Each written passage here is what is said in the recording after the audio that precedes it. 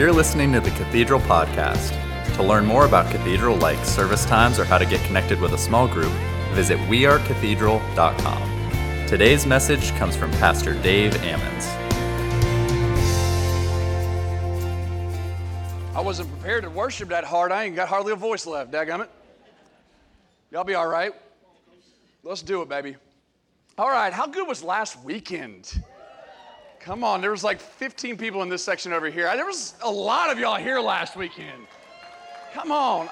Here's the thing that I want to celebrate is I don't think there's a better way to start a year than getting in church. I mean, I know it only happens once every 7 years that you can physically start the year being in the house of God. And I just think there has to be something that goes along with it. I love that you get to start our year off chasing after the things that God has for us. You know, one of the things that I absolutely love about the beginning of the year is it's really unique. There's something that happens at the beginning that doesn't really happen the rest of the year. More time than none, this time right now, we're kind of all on the same page. Most of us are thinking about the things of the new year. Possibilities are kind of everywhere depending on how big your list gets, right?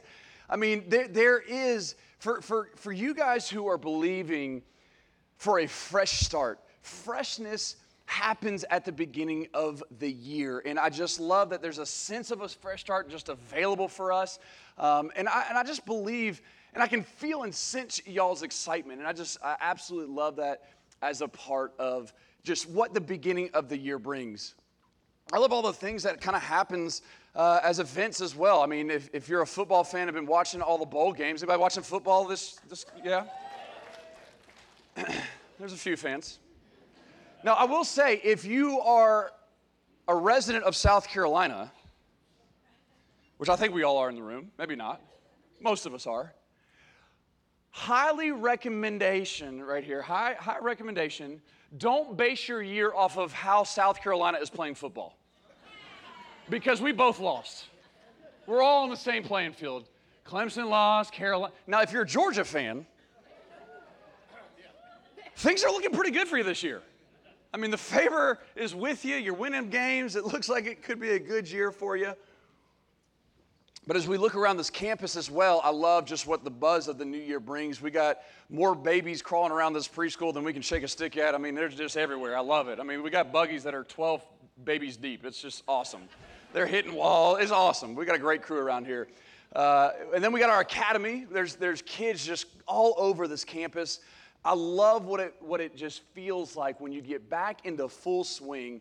And I can feel it in you guys. The excitement is there. I actually read an interesting study this past week, and here's what it said. It says that 1 out of 3 people are excited about walking into 2023. 1 out of 3. That means 2/3 of the people in this world, over 60% of the population, are not happy, aren't excited about walking into this, even to go as far as to say they're depressed about walking into this next year. Can I just say, not so with us? Like, not so with every single person in this room and everybody who's joining us online. Because there's a fresh thing for every single one of us sitting in this room and everybody who's joining us online. Which, by the way, let me just say, I had a good friend who can't be here with us this weekend, and I told him I'd give him a shout out. Here's your shout out. And to that, thank you for everybody who can't be here and joins us every single week. And I just want to say, as a bigger part of that whole thing, thank y'all for the opportunity to be one of your leaders. I love what we get to do, and the fact that God chose me to be a part of that team. We have an incredible church. And if you want to get to know some incredible people, start talking to the people on your row. It's absolutely incredible. So I just want to say thank you to that there. Now, before we get into today's message, I asked the team if I could do the announcements. Now, we only have one announcement, so it's not that big of a deal, right? But I want to speak a little bit more into it. If you will, I want to preach the announcements, okay? Because today, if you follow our text messages, it says today is day 1 of 21 days of praying and fasting, okay? Yeah, there's a bunch of people excited about that. Now, I do have to let you know, somehow I messed that up in my head. I'm starting tomorrow. I don't know what it was. I thought we were doing this on Monday. But regardless, whether you did it on today or whether you're starting with me tomorrow, regardless, we got some amazing things coming down the pike for the 21 days. And I really invite you to join us in on that journey.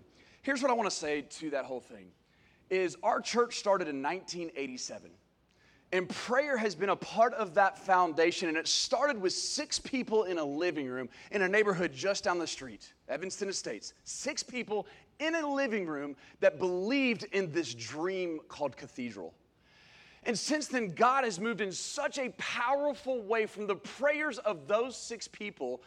And now over the last 35 years, we've had thousands of people who have joined in on that dream. Now, I say all of that to say, if you know anything about us as a church, we believe in prayer. We believe in the power of prayer, of what it does in our life. And so over the next 21 days, Monday through Friday, right here in this worship center at 6:30 in the morning, as well as Sunday at 8:15, we invite all the Dream Team to come in here. On Sunday mornings, it's a great time. We also can join you right there in your living room, in your car, wherever you're going online. We've tried to make it as easy as possible for you guys to join us in that whole process. But we're going to be praying together. We're going to be leaning into everything that God has for us. And let me just say this as it pertains. The reason that we do this at the beginning of each year is for a specific reason. We're letting God know something. And what we're letting God know is that you are the priority. In fact, you can think of it this way. Risha did an amazing job of leading us into praying over our giving, our tithes, and our offering. And what you can think of the 21 days is it's really just a tithe of our time. Before we do anything else, every year is marked by something, right? Like when I say, 2020, I think was COVID, right? Is that right? Okay, so that year is marked by, every year is marked by something, right? Before this year begins to run away with whatever it wants to be marked with, we're saying something very, very special. That this time period, for the next 21 days, it is set apart. And what we're doing is we're going to put you first. I'll tell you one of the main reasons, in fact, why I do it. Because like yourself, I desperately need God's help. I desperately need him in the everyday operations of my life. Because if we ever are going to start doing this thing really that we call church, right? We're participating in it right now this morning, okay? If we're going to do this thing that we call church, and we ever start doing it under our own strength, under our own abilities and understandings, without the presence and the leading of God, can I just tell you something? We're in trouble. We're in trouble. And this goes for every aspect of our life because we're good, right? I'm looking around this room, and there's some talented people in this room who can do some amazing things on their own abilities, but you're not that good. We need God's help desperately. And so for the next 21 days, hundreds of us are going to join in chasing after God, declaring our complete dependence on him. So would you join us this year? Maybe you've done it and you're excited for it. Amen to that. Maybe you've wanted to do it in years past, but for whatever the reason is, you just haven't participated. Can you make this the year that you decide, hey, you know what? I'm just going to at least try it. I'm not going to ask you to do anything that's going to make you nervous or, whatever. I mean, you can sit in the back for all I care. You can sit in your bathroom and watch it online for all I care. Whatever it is, but participate with it. Because the challenge that I think that I have for you is to see if you can make this statement come true. Okay, that this year, 2023, can be the best year of your life. If you make this the best year of your life spiritually. Big difference between those two. You catch the difference there? You can make the best year of your life if you make this the best year of your life spiritually. So go ahead and turn to your neighbor and tell them, it's going to be the best year ever. All right, turn to your other neighbor and say, I'll see you in the morning. All right, I'm a man of my word. And what y'all just did is y'all said y'all going to be here in the morning. I'm going to be here in the morning. Messy hair, maybe even pajamas, depends on how late I get up. But I can't wait to see every single one of you guys here. It's going to be amazing. All right, let's dive into today's message.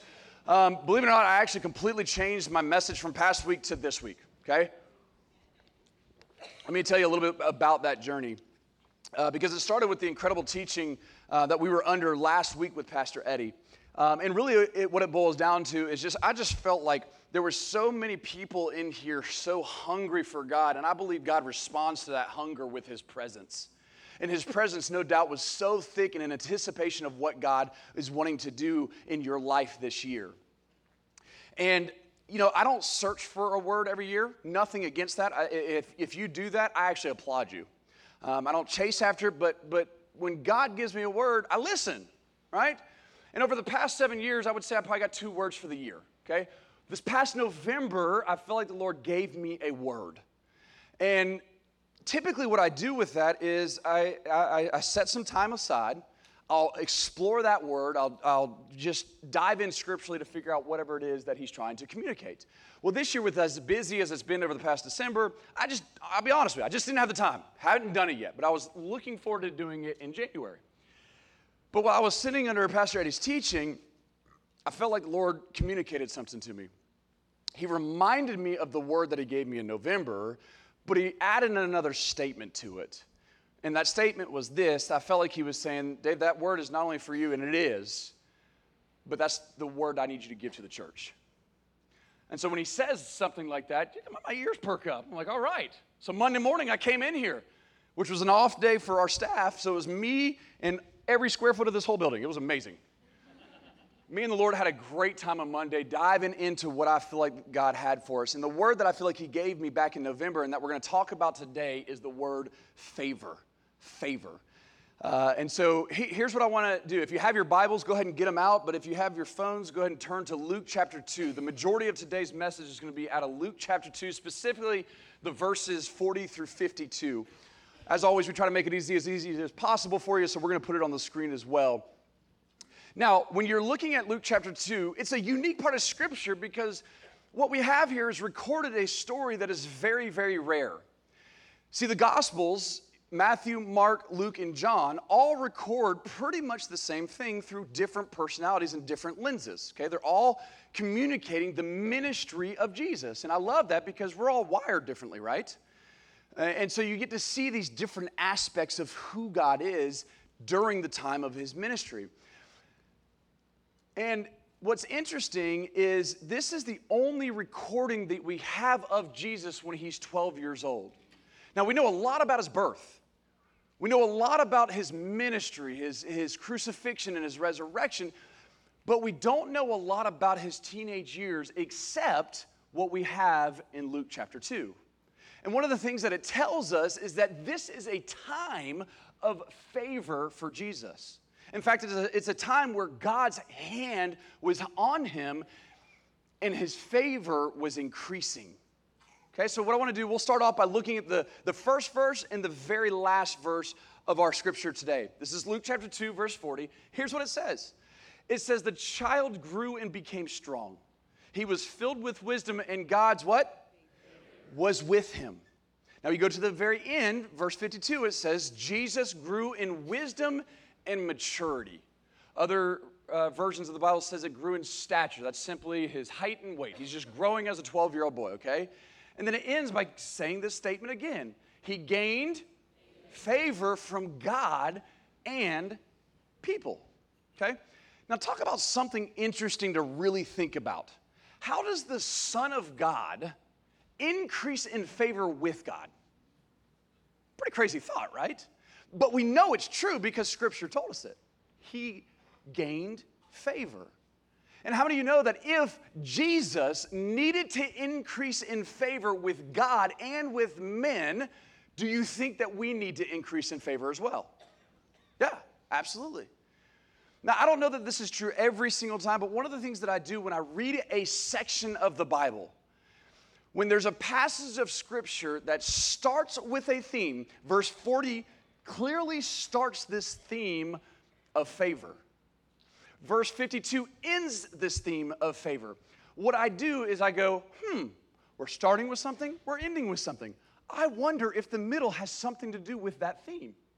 So that's what we're going to do. We're going to see what the middle of this scripture gives us as insight into favor and how do we get it in our lives.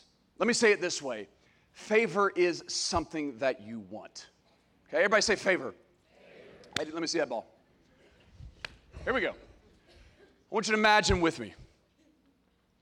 You got an NFL team, and they're 4 games into the season. They stink. They're awful. Okay, they've lost 4 games. And they're trying to figure things out. We're in the middle of the 5th game. We're getting ready to go to halftime, and guess what? They're losing, okay? So the team goes back to the locker room, and the coach tells them, says, hey, I got it. I figured it out. I actually know why we're losing. I know what we got to do. And here's what he tells the team. He says, here's what we're going to do. What we're going to do and what's going to make us win is we're going to draw up a brand new play that nobody has ever seen before. Exactly. How many of y'all think that's going to work? No, it's not going to work. What a good coach would do is, he would pull out the whiteboard. He'd pull out the chalkboard or whatever it is that he draws the play on, and he would draw the players back to the basics. You see, this is exactly what Coach Vince Lombardi of the Green Bay Packers would do every single year. Did you know that Lombardi never had a losing season? Never. In fact, I was doing some research on him, and he actually had a 74% win percentage in his regular season. What? 90% during the playoffs. I mean, this guy won multiple Super Bowls.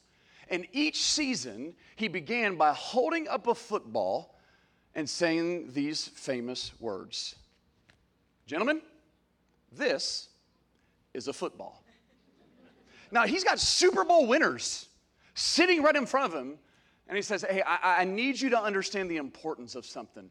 This right here is a football, and I'm getting ready to reteach you every basic because it's the very reason you got where you got in that game. Going back to the basics is willing to say that it's the reason why they were successful. I think we can draw the same conclusion in life that when we go back to the basics, it's the thing that calls us to a successful life.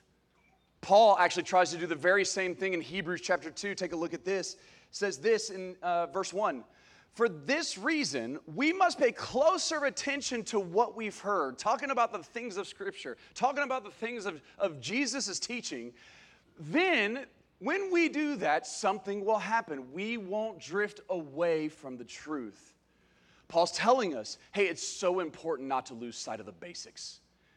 Psalms 30, verse 5, as it pertains to favor, tells us this, that God's favor lasts a lifetime. Did you know that God wants the absolute best for you? He wants the absolute best for every single one of us. And favor is one of those basic principles that he gives to every single one of us. And as believers, this lifetime of favor, it's one of the biggest assets that we have if we tap into it. So church, this is favor. Let's talk about it a little bit. Are you good? All right. Whoa, what do you do? I missed it. What do you do? Oh, you were nervous. Babe, how many times have we thrown football in the backyard? I should have given you confidence by now. All right, here we go. The Bible talks about favor numerous times. In fact, it appears 127 times. It's the Greek word charis. And depending on what the scripture is talking about, it can sometimes be translated as grace. And isn't it interesting when you think about favor and grace? What is grace? It's something that God does in our life that we don't deserve. Now put that in conjunction with favor. Isn't that unique? But depending on the verse, the context, the verse most often, a lot of times, is translated as favor. And favor not only makes a massive difference in our lives, but favor in its greatest form makes a difference in the lives of the people around you. I want you to think about it with me like this. If I have the favor of God in my life, okay, that's immediately going to affect Macy. It's immediately going to affect the boys. It's going to immediately affect this church and the community of people that I surround myself with. In fact, if the favor of God is on my life, it's going to affect even when I speak up here on this stage. If the favor of God is in my life at a greater capacity, and we just realized that it can grow, even Jesus increased in favor, okay? So the favor of God in my life is operating at a greater capacity, then what will follow is a greater impact because of my life. Okay? Now, let's reverse that, because the reverse of that is also true. The absence of favor, all of a sudden there's going to be a deficit in my relationships, a deficit with how me and Macy interact, with a deficit with the boys in the church and all that kind of stuff, and so on and so on. In fact, let me say it this way. The more you dive into favor, the more you realize the power of it, the more you realize a statement like this, which is favor is not optional. Favor is essential. And when you read through the Bible so often with different people, it makes a very clear statement that there was favor on them. Okay? Noah found favor. He wasn't an engineer. He wasn't a builder, but yet he builds one of the most magnificent boats that this earth has ever seen, and it has saved the population. Okay? Take a look at Abraham. Abraham had favor with the Lord. In fact, so much favor that it increased his influence with God. That's a lot of favor. How many of you guys would like to have influence with God? It's a pretty crazy thought, right? But this is Genesis chapter 18. The Lord is getting ready to destroy these cities of Sodom and Gomorrah, but because of the favor that Abraham had, listen, he pleaded with God. Started at 50, went all the way down to 10, and he pleaded, God, if there's just 10 righteous people, would you spare this city? And guess what happens? God agrees.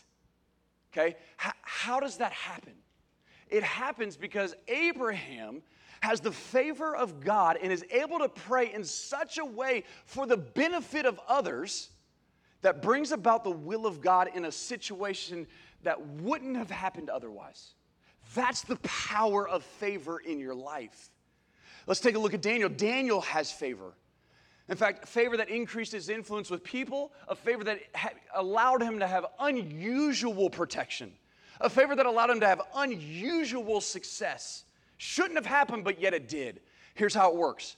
When a person has favor, when you have favor in your life, there are some things that will work out for them but won't work out for the person sitting right next to them. Okay? They can do the exact same thing with completely different results. What's the difference? Favor. Okay? You know the story. Daniel gets thrown into the lion's den. Okay? Untouched. Unscathed. Not a scratch on him. Not even a nibble. Right? Well, one could say, oh, well, the lions, they weren't hungry. That's how you explain that, right? Until you realize that the king at that time, who was not a God follower, saw the same favor on Daniel's life. Got him out of that lion's den, threw the guards in there, and the Bible actually tells us that they were devoured before they even touched the ground.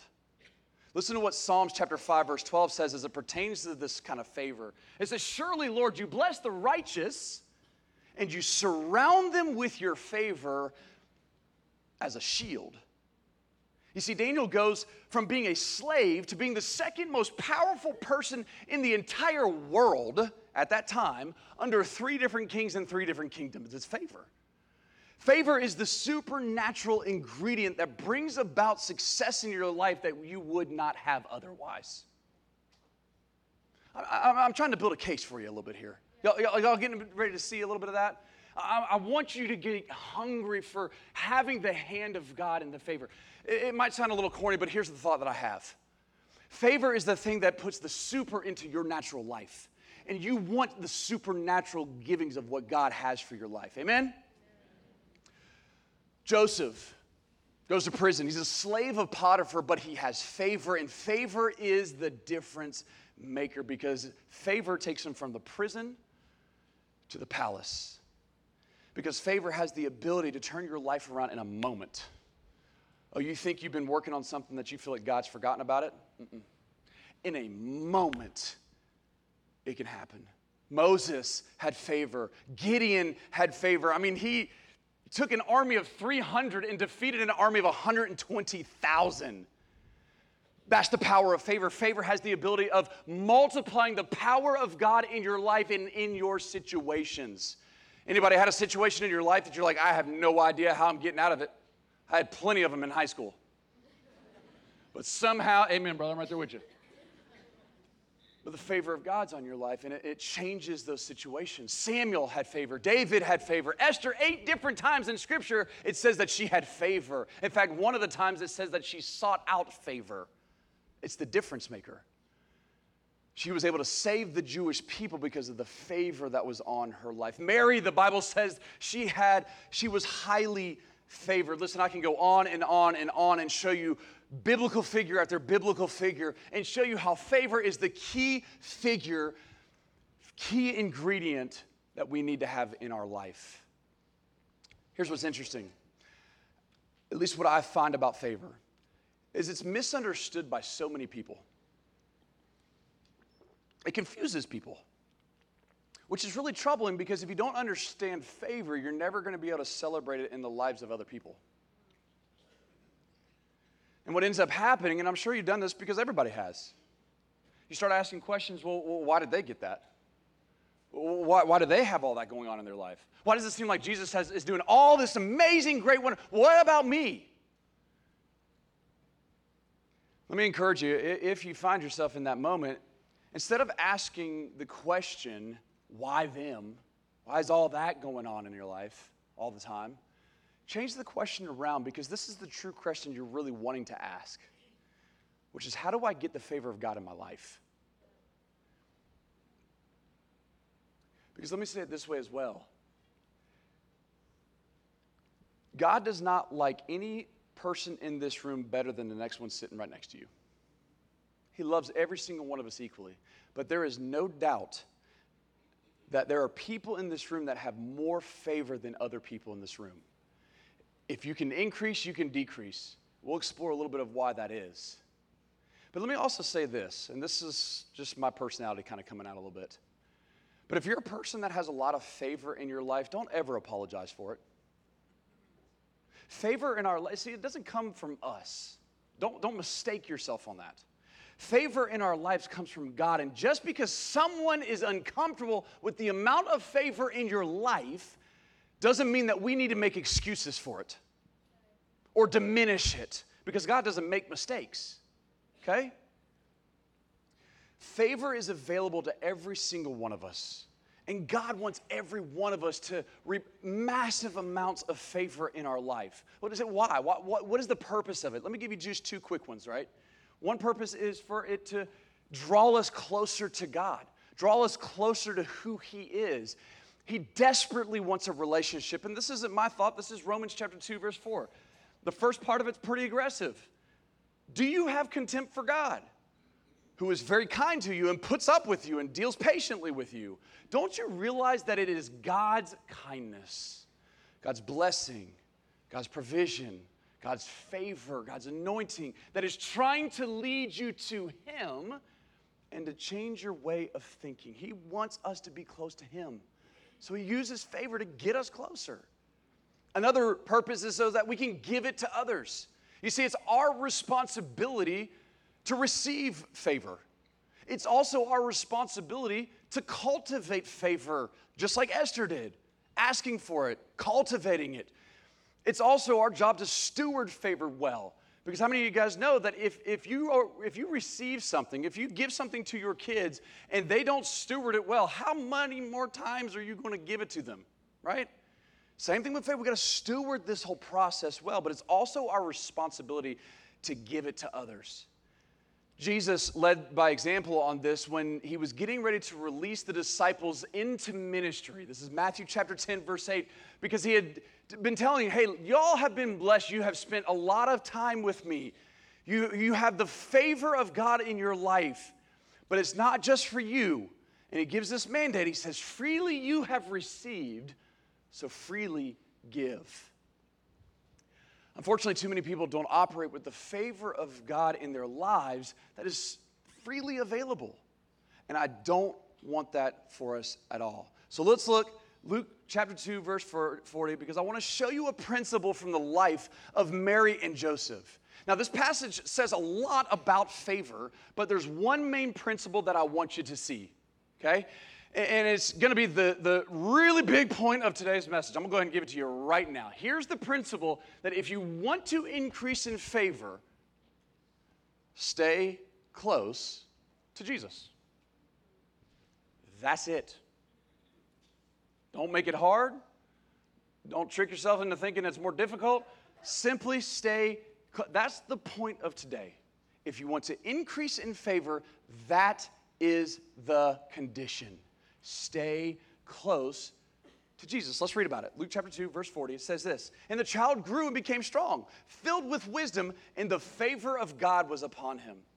Now his parents went to Jerusalem every year for the feast of Passovers." Okay, here's the context.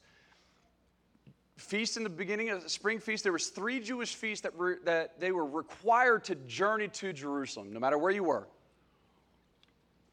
Whether you already lived in Jerusalem, maybe you were out in Nazareth or some of the surrounding cities, they were required, if at all possible, you need to take the journey to Jerusalem during these feasts. Now, Joseph being a godly man, Joseph being a righteous man who would have sought after these things, definitely would have been taking this journey from Nazareth to Jerusalem. Roughly a 91-mile journey. Okay, so it would have taken them about 4 to 5 days, depending on how many stops and all that kind of stuff. Verse 42, "And when he was 12 years old, they went up according to custom." Now, when you go over to Israel with us, one of the sites that we're going to go to is a place called the Western Wall, the Wailing Wall. It's the most religious site for the Jewish people. And what you're going to see there multiple times a day is boys and girls coming to celebrate their bar mitzvah. Okay, you've all heard the term, right? Bar meaning son of, mitzvah meaning law. Okay, so you're simply becoming a man or son of the law or daughter of the law. And this would happen at the age of 12. They would go to the temple and they read the Torah. It's a big celebration. They're blowing the shofar horn and all that kind of stuff. It's really, really fun to kind of watch this thing happen. Now, as we're reading this scripture, bar mitzvahs really don't begin to happen for another 100 years, okay? But the principle of what they were accomplishing is happening here, okay? It's Passover, and basically what it is just a boy going in to be a man, a girl growing into womanhood. Okay, so that's what we see happening in here. It's Passover. They're going as a family. Jesus is 12.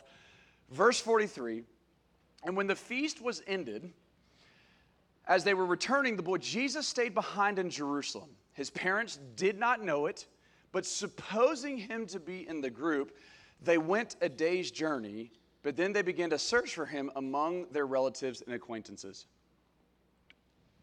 Okay, so they're leaving town. The feast is over. They're traveling with a caravan of friends, relatives, acquaintances, you name it, they're getting ready to go back.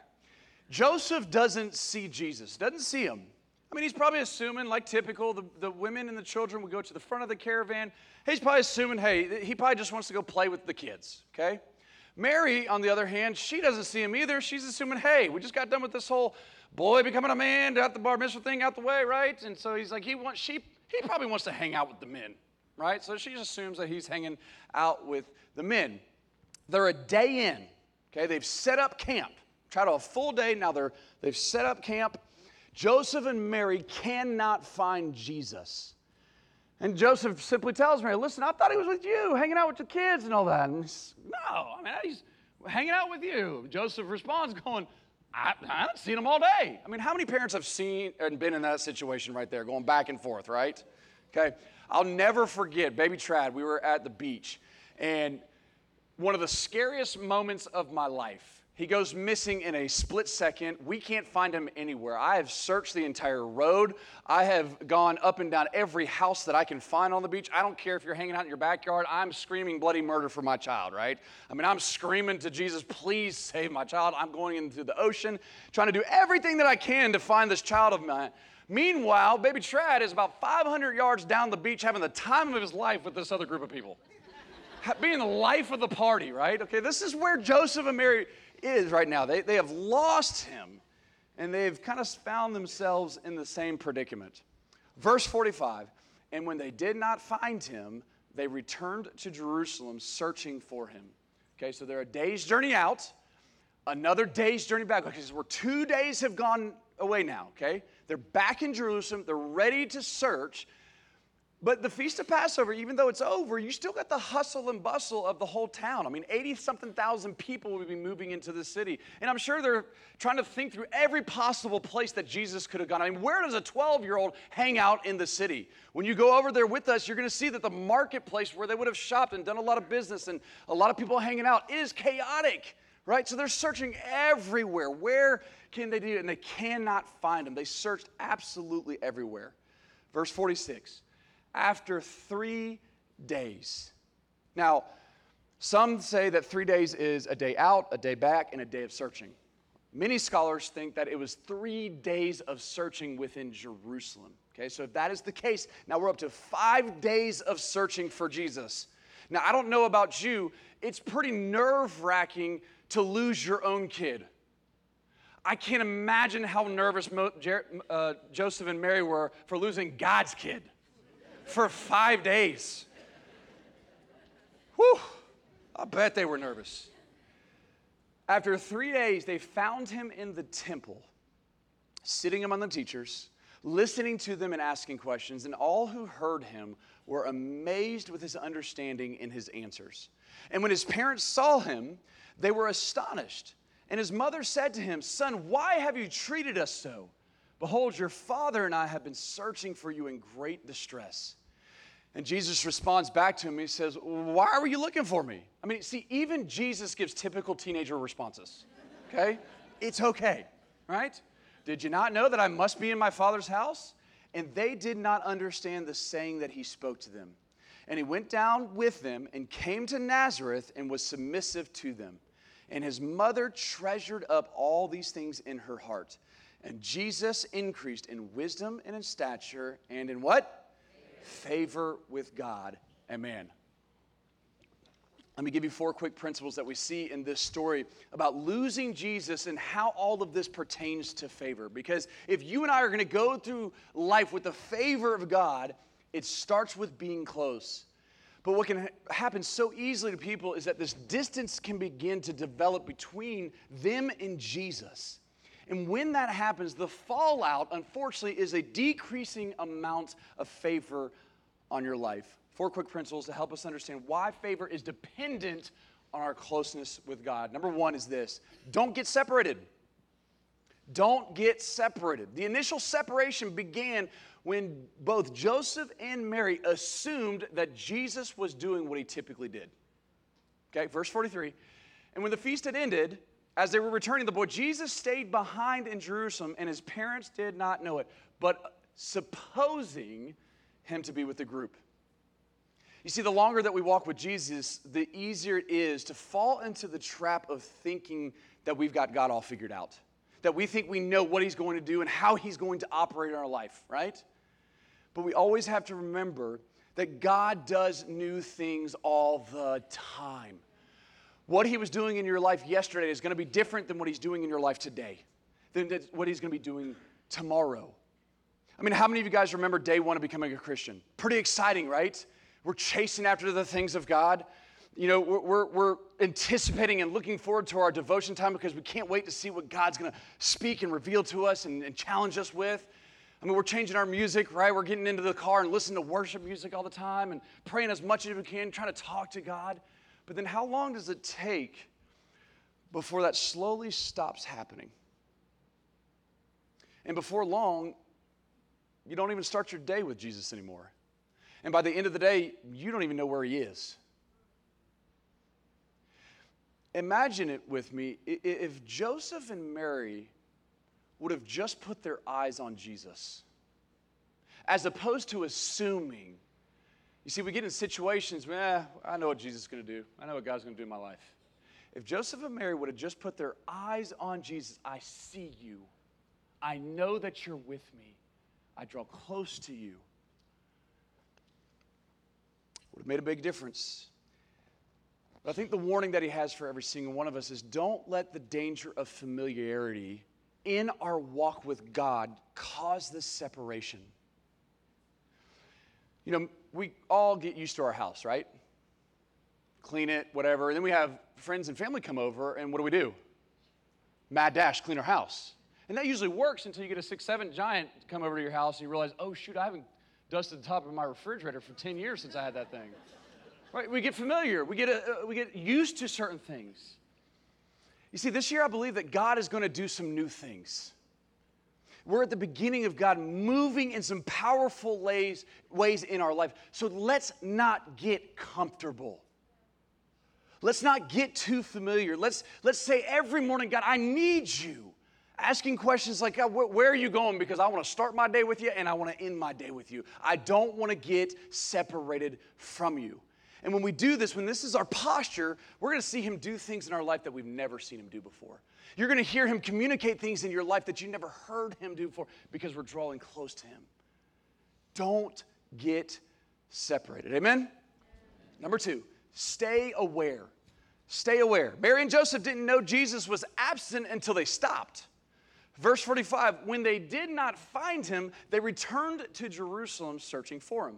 You see, they thought Jesus was with them, but he wasn't. And for us, you see, it can be dangerous when we take for granted the presence of God in our life. You see, I pray all the time that I stay aware of the presence of God and that you will always want it in your life, that you always will chase after it and ask for it in your life. Ask for the favor to be in your life, to be on your kids, to be in your marriage. I need a lot of favor. Macy's close to perfect. She doesn't need that much. But I pray for it every day, right? But we pray for favor in our workplace.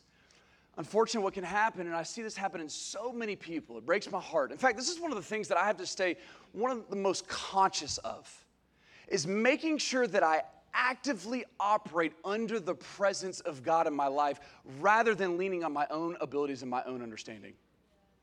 You see, this very thing happened to Samson. Here it is in Judges. Let me just show it to you real quick in one verse. It says, then she called, talking about Delilah. This is the girl that's in his life, the one who deceived him. She says, Samson, hey, the Philistines are upon you. And he awoke from his sleep and thought, oh, not a problem. I've done this a lot of times. I'll go out and I'll shake myself free. Not a big deal. Listen to this next line.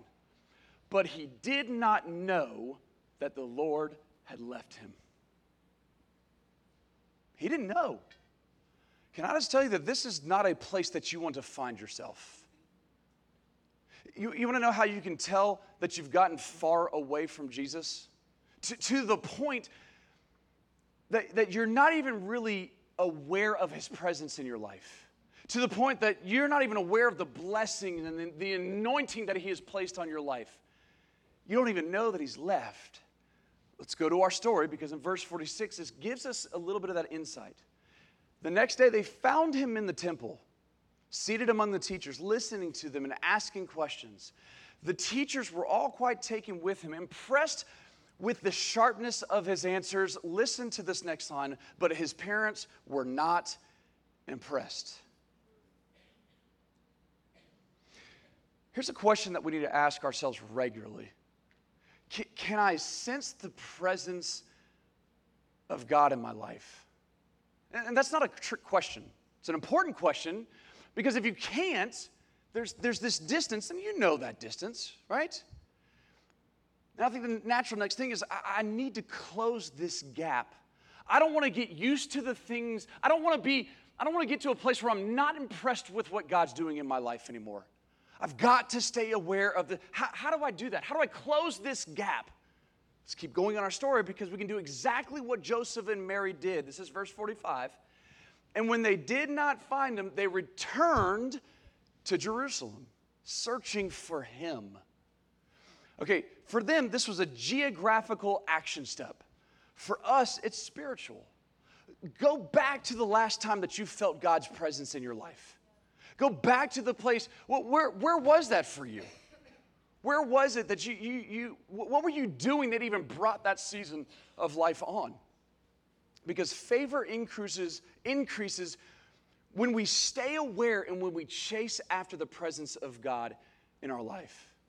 Joshua chapter 1 verse 8 actually says it this way. It says, keep the book of the law, talking about the Bible, talking about the scripture. Keep it always on your lips. Meditate on it day and night so that you may be careful to do everything written in it. And then look at the promise that it ends with. Then you will be prosperous. Then you will be successful. Then you will have the favor of God on your life. Number 3, don't search in the wrong places. They had to search for Jesus for 3 days. And for 3 days, they searched in the wrong places. Now, this point doesn't make sense for any other child on planet Earth. Okay? But when you have been visited by the angel of the Lord and you know that your son is special, your son is the Son of God, there might be an obvious place to check. I mean, surely there's like a magnet that pulls them to the temple, that pulls them to the church, right? What this points to in our lives, though, is when you and I get spiritually distant from God, spiritually obvious things in our life become harder to see. They become harder to believe. Jesus said to them, okay, this is the next verse, is 49. Jesus said to them, why would you need to search for me? I mean, you can just see your his parents responding, going, what do you mean? Why? You understand how much you have stressed me and your mother out? And you imagine Jesus responding, well, then why did you even look at all them other places?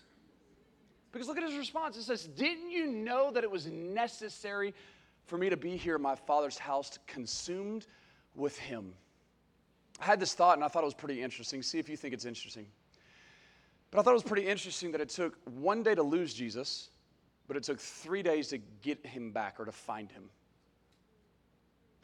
One could easily conclude that it's way easier to lose the presence of God than it is to find the presence of God or to get it back in our lives.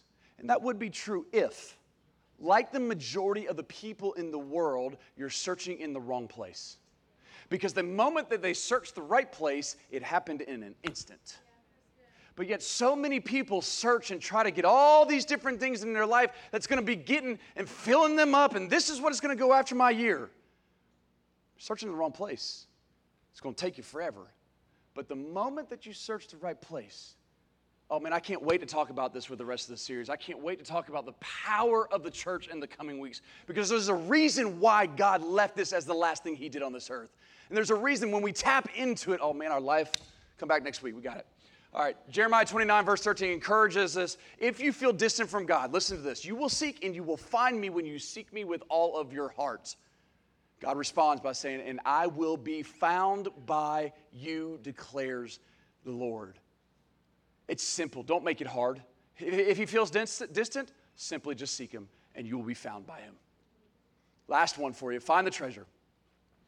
Verse 46, it says, the next day they found him in the temple, seated among the teachers, listening to them and asking questions. The teachers were all quite taken with him, impressed with the sharpness of his answers. But his parents, they weren't impressed. Matter of fact, they were the opposite. They were upset and hurt. His mother said, young man, why have you done this to us? Your father and I have been half out of our minds looking for you. And he said, well, why are you looking for me? Didn't you know that I had to be here dealing with the things of my father? But they had no idea what he was talking about. You see, sometimes when you and I are walking with the Lord, there's going to be things that we just don't understand. Why did this happen? How did this happen? Why can't it go faster? But some things are not going to be able to be fully appreciated in the moment until years later you see how God's favor and his hand was actually with you the entire time. Anybody had a situation that you just didn't feel like God was involved, only come find out years later, you look back at that situation and go, oh my goodness, God's hand was in this thing the entire time, and I just didn't see it in that moment, right? No? Me? Oh, okay, just make sure you're there, all right? But here's the vitally important spiritual principle that we have to understand no matter what situation is going on in our life, is that favor increases when we humbly submit to authority. And what comes along with that submitting to God, submitting to our authority, is sometimes not having the mental capacity, the mental understanding or comprehension of things that are happening in our life. And that's okay. Because when you're in God's presence, when you're experiencing God's favor, there are things that you just don't understand, and we have to be careful to not limit, to adjust our understanding only by what you can make sense of or verbalize, or that you can explain. Because if we dumb it down to just that level, we're going to miss out on so many things that God has for us.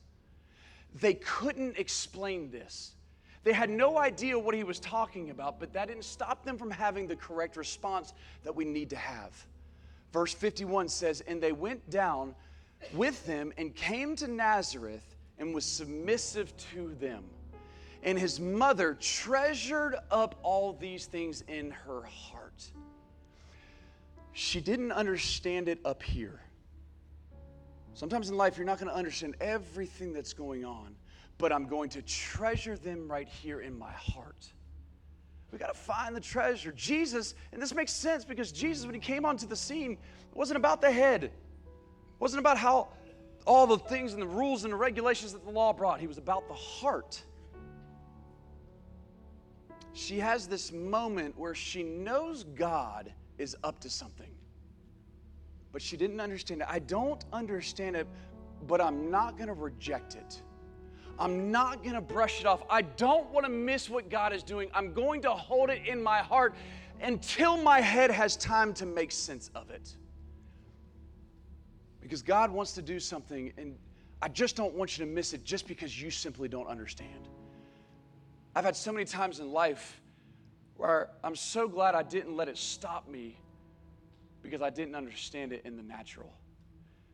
But if we understand that God's favor on our life has the supernatural ability to take care of the situations, to increase our favor with people, to increase our favor with God, to give us unusual protection, to give us unusual success with people, I'm okay with that. Amen? Does that make sense? Okay, here's what I want to do. I want to end by saying this, and you go ahead and stand to your feet.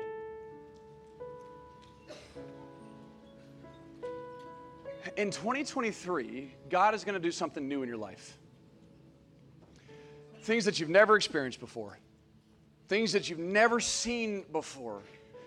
And when you pursue God, you're going to get a relationship with it, a closeness with him that brings a whole new level of life that you've never experienced before. Does it make sense to you that the day that I started dating Macy is a completely different relationship than doing life with her and being married to her for over 20 years now? That relationship is different, right? Every time we draw close to God, he draws close to us, and it's a new level that he shows to us, he reveals to us, he experiences. That's the favor in our life. 2 chapters later, Jesus gives a proclamation, and it's the blessing that I want to leave with you here today. Verse 18, this is Luke chapter 4, verse 18. "The Spirit of the Lord is upon me." The Spirit of the Lord is upon you because he's anointed you. And he has something to proclaim to you, that this is the year of God's favor. Anybody want to receive God's favor in your life this year? You want to proclaim that in your life this year? I love how the Message says it. The Message says he's come to announce something. He's come to announce that this is God's year to act. I just firmly believe that God's going to act in your life in such a major way, and he's going to do things that you've never seen before. Remember how I told you Joseph went from the prison to the palace? Things happen like that all the time, and I'm going to give you an example of something that is so huge in our society right now. Someone gave it to me actually last service, and I decided to pull it up at the end. Bring this text up real quick. You know, we talked about things happening in the beginning of the year, and we talked about football a little bit, and I'm sure many of you guys have seen what has happened to Damar Hamlin, okay? Tragic situation. I hate that it happened for him. But can I tell you something that I really appreciate about this whole process? When have you ever seen an event in our nation's history that has had millions of people calling on the power of God and the power of prayer?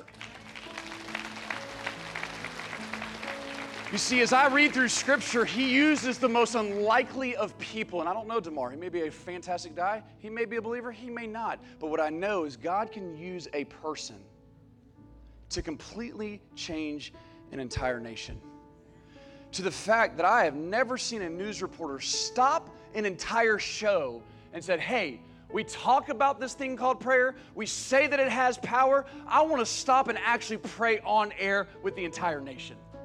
And an ESPN reporter stops and prays. Let me give you this perspective because it was a Facebook post. I wish I could give credit. I have no idea who it came from. Here's what they said. Imagine that the last thing that you saw as a 24-year-old athlete in a top-notch physical fitness was a receiver that you tackled. And then you woke up days later to learn that your cardiac arrest turned a football game into a prayer meeting. Convicted an ESPN anchor to pray on live television to God Almighty and to raise over $7 million for children who are in need. When God decides to use you, what seems like a tragedy can be turned into a triumph. I can't wait to meet the guy who loaned his heart to the world for a few seconds on Monday night.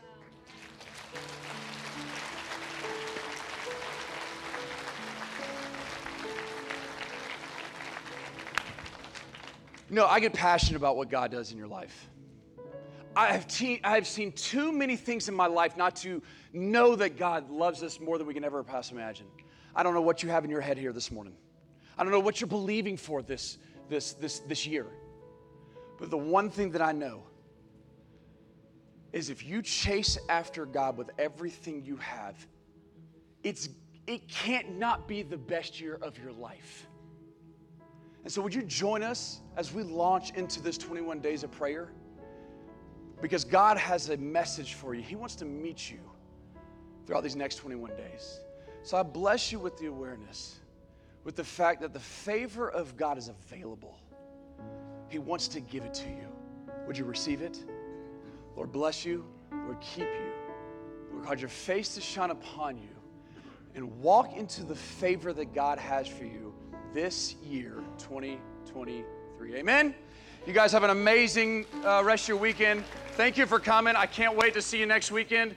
We have some new merchandise up front. A lot of you guys have asked for the Pray First bracelets to go to a t-shirt. It's available out front. Can't wait to see y'all at 6:30 in the morning.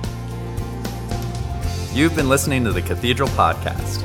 If you were encouraged by today's message, leave us a rating and hit subscribe on Apple Podcasts, Spotify, or wherever you listen to podcasts. If you have any questions about today's message or just want to reach out, send an email to questions@cathedralemail.com. Thank you for listening. May the Lord bless you and keep you. May the Lord cause his face to shine upon you and be gracious unto you. Have a blessed week.